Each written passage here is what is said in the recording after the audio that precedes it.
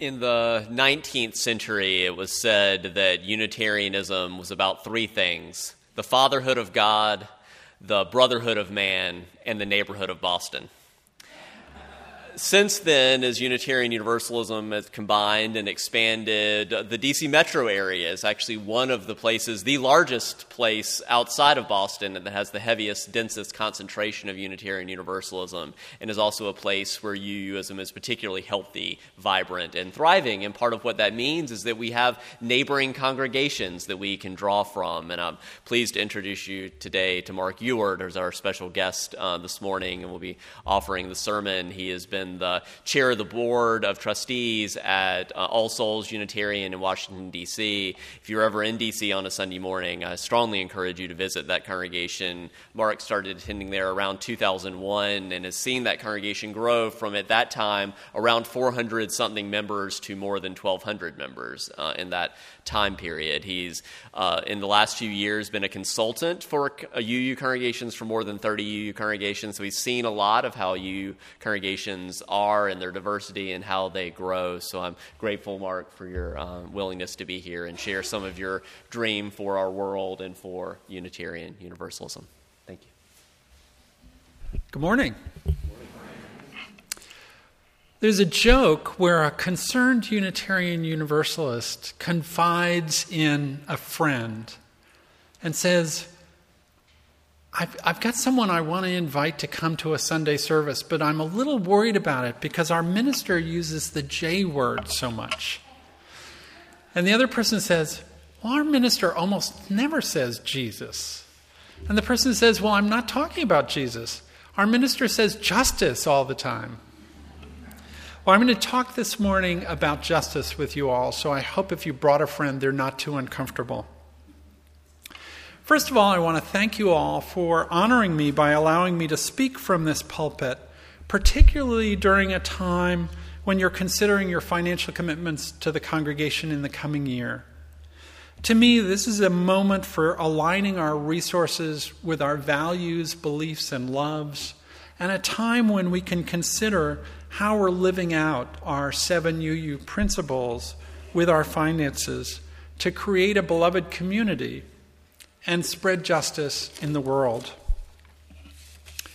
I believe a meaningful transformation is happening in UU congregations right now, congregations like this one. This transformation can potentially change all of our lives, can certainly change the congregation, the communities that surround us, as well as the larger world. Particularly at this time when racism and money are tearing apart the social fabric of America. The change has to do with how we are together with each other, how we welcome and embrace people who have differences of all types, how we are building what Dr. Martin Luther King calls the beloved community, and how we share our resources towards the common good.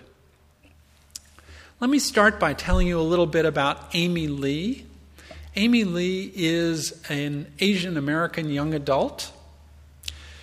Her parents she was born in mainland China, and her parents were political dissidents there. As a matter of fact, they carried the tiny baby Amy Lee in their arms when they participated in the 1989 Tiananmen Square protests. If you'll remember, that was very dangerous. It's hard to know how many were killed in that protest because the reporting was so poor. But it was certainly a dangerous thing to be doing. Her parents were social activists. They were social dissidents, as a matter of fact. Amy Lee is not her real name. Through a series of interviews that I did with her, she was very frank and revealing. So I'm respecting her privacy by disguising her identity. If you're interested in hearing more about her, there's more in my book, The Generosity Path. As you can already tell, Amy Lee's parents were so oriented towards social justice, they taught that to Amy Lee and her siblings, so that now she identifies her primary orientation as one towards social justice. Her family was atheist, And even after coming to the United States, they never joined a church or any kind of congregation and never contributed to one. But I know Amy Lee because now she's a Unitarian Universalist. She found her congregation through a social justice program that occurred in the building. And it was pretty much incidental to her that she was participating in a social justice program in one part of the building, and the sanctuary and worship happened in another. It was only after a period of time that she found Sunday worship service and started attending. At this point, she's a full member of that community. Let me tell you a little bit about what she says about social justice work and being part of a Unitarian Universalist congregation. She says, I feel more sustained in that social justice work because I make the connection between what I'm doing and why I'm doing it, because there's an underlying spiritual basis in the congregation. She says that her congregation, her religion, is a source of great spiritual sustenance for her and for other people who are doing things that are politically necessary and brave. She also talked to me about how her understanding of money has changed since she started in the UU congregation. But let me come back to that in a little bit. This intersection of social justice, Unitarian Universalist community, and financial resources is where I believe this congregation can make a real difference. Especially since our systems in America are now not working to recognize the inherent worth and dignity in every person. National political systems are not building the beloved community, and the current presidential campaign is certainly not helping with that. But you are here at the UU Congregation of Frederick. Justice and money are intimately tied together. I'm sure I don't need to educate you about economic disparity in the United States or about how social mobility in the U.S. ranks below many developed countries and seems to be getting worse. Also, about how people of color as a demographic group are more strongly affected by these factors than people who look like me. We can change that, though, and we can start here and serve as a model to the rest of the community of beloved community. Let us turn our thoughts to Martin Luther King Jr. We think of MLK as having been concerned chiefly with civil rights, with having led people of color and white allies to peaceful protests to demand the rights that were denied blacks, especially in the 20th century. Yet MLK had two main concerns: civil rights and poverty. You may not know this, but during the whole last period of his life, he was involved in an effort to gain economic justice for disadvantaged communities in the United States. It was called the Poor People's Campaign. King was assassinated in April of 1968, just a month before the Poor People's March on Washington, that resulted in 2 weeks of protests that were led by his widow, Coretta Scott King, and the erection of a shanty town on the National Mall in Washington known as Resurrection City. Resurrection City housed thousands of people for 6 weeks, and some people in this room may actually have witnessed Resurrection City. Often Unitarian Universalists were very much involved at that time. The last public speech that Martin Luther King ever gave was in Memphis the very evening before he was shot and killed. It's called "I've Been to the Mountaintop." You can find a recording, actually you can find a video of the speech on the web, and I would recommend it to you since I cannot imitate Martin Luther King's beautiful style of public speaking. In the speech, he calls upon people to stay together. He says, when the Pharaoh wanted to prolong the period of slavery in Egypt, he had a favorite formula for doing so. He kept the slaves fighting amongst themselves. But whenever the slaves got together, something happened in Pharaoh's court, and he could not hold the slaves in slavery. When slaves get together, that's the beginning of getting out of slavery. Now let us maintain unity, he said. MLK also calls upon people to join together with economic power as well. He said, individually we are poor, and collectively we are rich. He talked about boycotting certain businesses that did not compensate black people fairly or treated them unjustly. And he also talked about using economic power to favor and support organizations that were just in their treatment of black people. In this way, Martin Luther King understood that money itself could be used as a tool of social justice. His speech has dark undertones because of the physical danger and violence that peaceful protesters were encountering, like our own Unitarian Universalist minister James Reeb, who was killed in Selma, and the death threats that MLK himself was getting regularly during this time and right before the speech. Reflecting on this, King talks about the parable of the Good Samaritan and how dangerous it was in that historical time to travel the particular route between Jerusalem and Jericho where that parable takes place. Yet he calls upon the audience to be brave.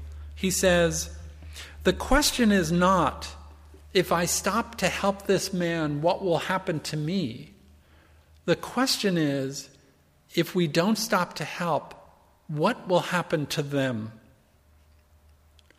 He said, let us develop a dangerous unselfishness. Let us develop a dangerous unselfishness. Right now, let me bring us back for a few moments to present time and to Amy Lee. Because Amy Lee, just as I was interviewing her, was trying to figure out for herself the intersection of her justice orientation, her Unitarian Universalist beliefs and community, and her money. How do those pieces fit together and support each other? She and her partner were doing some financial planning as young adults, really for the first time as a couple, and they were trying to figure out what amount of charitable giving they should do, what was going to fit for their lives. She said, what kind of daily life do I want? What are my priorities? I could always live in a smaller home or a different neighborhood. What's reasonable for me to have for my own lifestyle versus what I'm giving? She said, I find those questions really hard to answer, as many of us may. It's not only a money equation, it's figuring out what is just. I can always live on less and spend less, but what's the right amount? Her Unitarian Universalist congregation helps her with that, she said. She said, it's a place to check in and make sure that my priorities are in order. It's a central place for me to think about how I give my time and my money and how others give their time and their money. She added, giving is not just like other spending, out of my pocket and off somewhere. Money becomes an active thing that you are using to make a difference. Money becomes an active thing that you're using to make a difference. She has also realized that money is a tool of social justice. And she gives generously to her congregation, she told me, for 3 reasons. One is for the benefit that she personally gains from being part of that community. The second is because she wants to fuel the organization, its great worship and programs, including its social justice work. And thirdly, because her Unitarian Universalist congregation teaches about how to use our financial resources to make a real difference in the world. And you may ask yourself, where else in America do people get taught to use their financial resources according to their values the way we do. Imagine a place for a moment where a person of color and a white person can feel that this is their spiritual home. It's not so hard to imagine here. See if you can imagine a place where a rich person and a poor person can each show up as themselves, be celebrated, and belong. Where they can sit side by side in the pew, or in your case, in chairs, and each feel that they're doing their part by making a contribution that's ambitious but fits their resources. Where generosity is celebrated and not just deep pockets. You're on your way here at UU Frederick because your congregational pledging system is built beautifully for an economically diverse community. People contribute at all different levels, but collectively it works to help the congregation be financially vibrant. And in this place, no one gets better religious education, worship, or pastoral care, or has greater power because they have more money. In this way, here, money is not only a tool of social justice, but it also brings us together as community. This is a community of beloveds. That's what you're creating here at this congregation. I dream a world where no other man will scorn, where love will bless the earth and peace its paths adorn. I dream a world where all will know sweet freedom's way, where greed no longer saps the soul, nor avarice blights the day. A world I dream where black or white, whatever race you be, will share the bounties of the earth, and every man is free. Where wretchedness will hang its head, and joy like a pearl attends the needs of all mankind. Of such I dream my world. Now, much has changed since the era of Langston Hughes and Dr. Martin Luther King Jr., and we can celebrate that.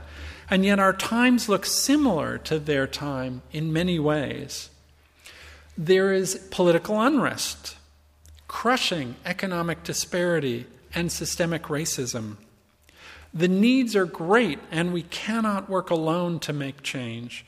We must follow MLK's advice to maintain solidarity and unity across racial lines and across the economic spectrum.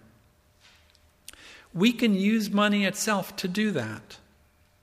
We must develop a dangerous unselfishness, like the civil rights activists of the 60s and like Amy Lee's parents in China, risking our own comfort and security to support our neighbors. We must individually challenge ourselves to use our money according to our values as a tool of social justice, just as Amy Lee was doing. We must follow MLK's advice to use our collective economic power, withholding it from organizations that are violating people's rights and health and keeping them in poverty. And we must use our collective economic power to support organizations that fight racism and build the beloved community to embrace people of all races and all levels of economic power, like this one. If you want to support Black lives, you can do that starting right here. I hope you will remember this when you're considering how generously to pledge to this congregation. As MLK said, collectively we are rich, and here your personal contributions do build an economic power to further justice, starting with this community and creating a transformation at the Unitarian Universalist Congregation of Frederick, then growing it outward, joining with others, and changing the world. So may it be, and amen. So we've been talking this morning about building beloved community, and the Reverend Dr. Martin Luther King Jr. didn't just talk positively about this dream of building a beloved community, he also talked about the triple threats that keep us from building the beloved community, and that those three greatest threats to building the beloved community are materialism, militarism, and racism. And I want to give you just one final lens for thinking about what does that actually mean in our lives today. So from the Buddhist tradition talks about the three poisons, and these three poisons play out individually and they also play out systemically in our lives. And the three poisons are attachment, aversion, and delusion. And so when I think about attachment, that can be a way of thinking about what does that mean, materialism, as keeping us from building the beloved community. It means when we're just too attached to possessions and to money. As the saying goes, there's enough in the world for everyone's need, but not enough for everyone's greed. And the second being aversion, that aversion is very much related to that second triple threat of militarism. It's not saying we don't need the military, but what we don't need is an over-militarism, and that has to do with aversion, of using our military in a way that we're just averse to our enemies. We see them as completely other and as completely disconnected from ourselves, and therefore we can treat them as less than human in the way that we use our military, that aversion.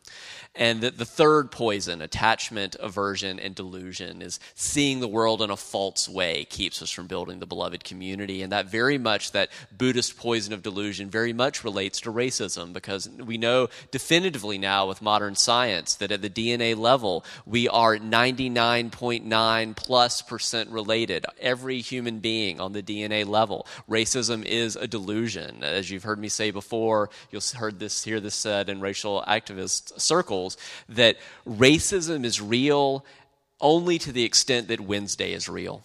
And it's a social construction in the same way that Wednesday is a social construction. But Wednesday is quite real in our lives, and that if you were to just get rid of Wednesday, that would take a lot of work. And that's in the same way that racism may be a delusion, but to dismantle racism and to dismantle our racist systems is going to take a lot of work to dismantle that delusion. So one final piece, though, is that Buddhism doesn't just talk about the poisons that keep us from achieving what we want of attachment, aversion, and delusion. It also says, what are the antidotes to those poisons? And I think that, too, can point us toward how we can build the beloved community. And those three antidotes to the Buddhist poisons are generosity, interdependence, and wisdom. So that generosity is so instead of being attached in materialism, we need to practice generosity, and Mark has been talking about us this morning. Instead of aversion, instead of militarism, practicing interdependence. And even as we do sometimes engage militarily, still seeing the interdependence, that we're part of this system that has led to this problem being in the first place, that it's not just the other, the enemy that is the problem. And finally, that in overcoming delusion and overcoming things like racism that are built on delusion, we need wisdom. We need to see things as they really are. And that's where we say that here at UUCF and in the Unitarian Universalist movement generally, that we seek to draw wisdom from all the world's religions balanced with the insights of modern science. So with that in mind, and with this call to turn these dreams into deeds of building the beloved community, as you go out from this place, continue your journey in love, in compassion, in kindness. Continue your journey with generosity, with seeing interdependence, with cultivating wisdom in your lives. Do justice and make peace. And as you go, whatever taste or touch you've had in this time and place of hope, of love, of peace or joy, that goes with you out into the world. We're different for having spent this time together. So live boldly and with thanksgiving. Go in peace.